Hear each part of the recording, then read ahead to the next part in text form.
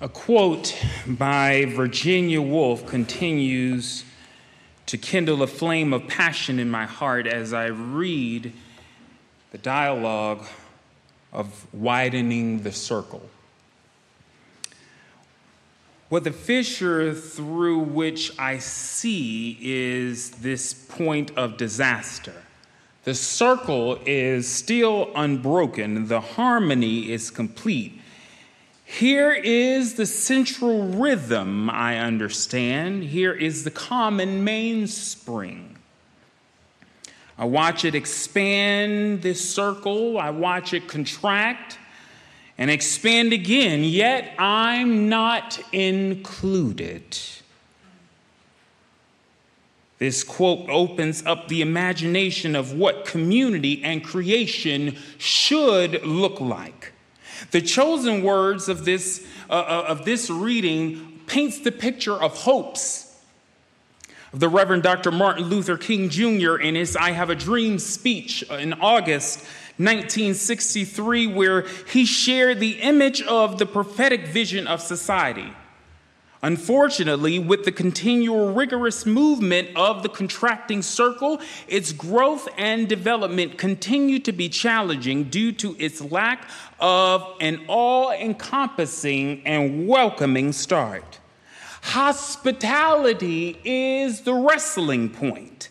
It is the wrestling rope that continues to divide this polarized community.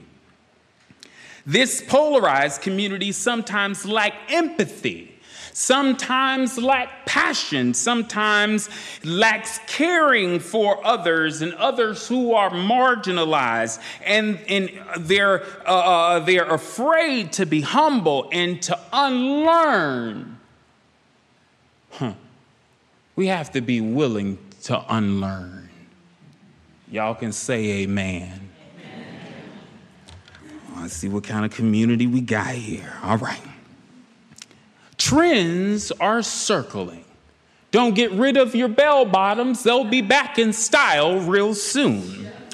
The directional movements of the cycle of institutional religion are transforming into the next phase of what this culture will become.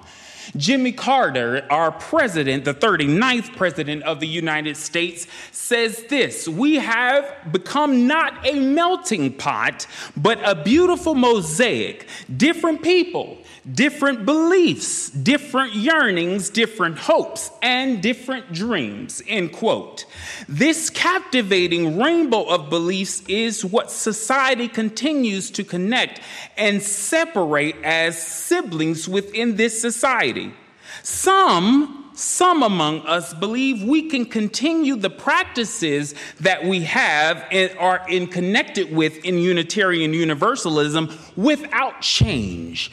We must change. We have to be on the side of change. Others feel it is critical for us to change. Many of these tend to be younger or identify as Black, Indigenous, or people of color, or whole other identities that are marginalized. However, we do need to change.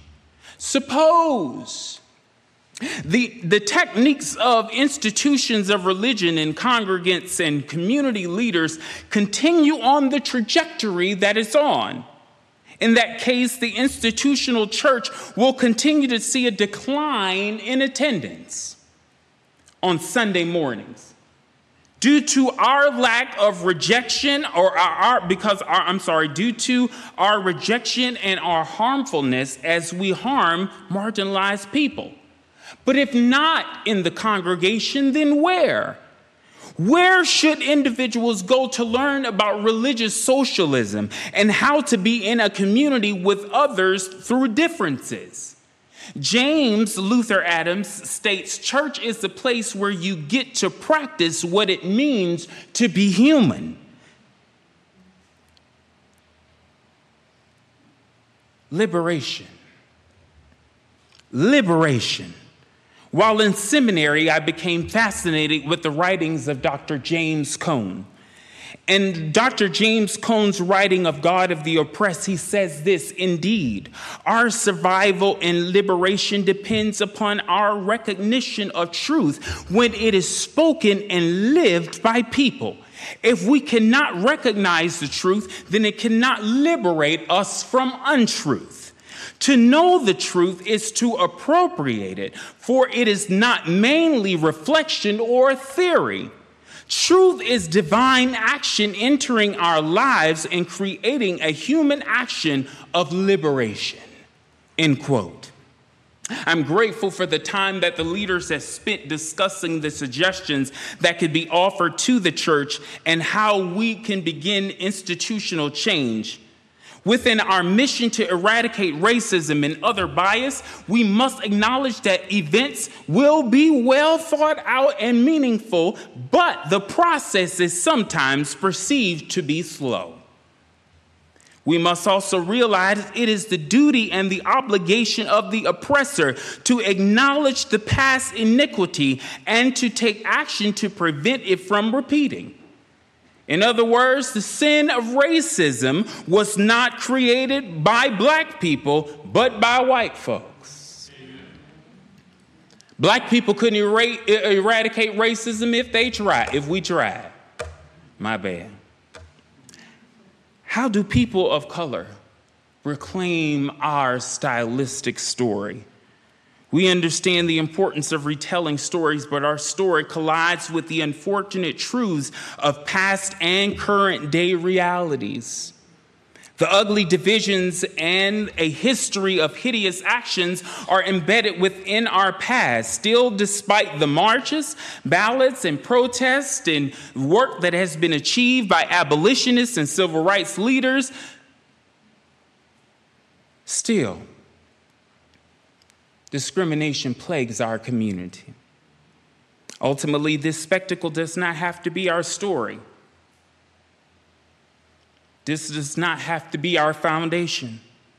And while we are discussing hate and hatred and discrimination, let me just say to this: we're not on the side of just Israel. We're not on the side of just Palestine. We're on the side of all of those given an opportunity and a chance and choice to love.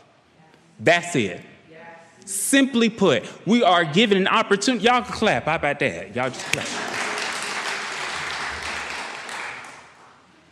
We're going to get out of church early today because I'm almost done. I'm going to call another audible. Sophia, can you just play something soft and nice?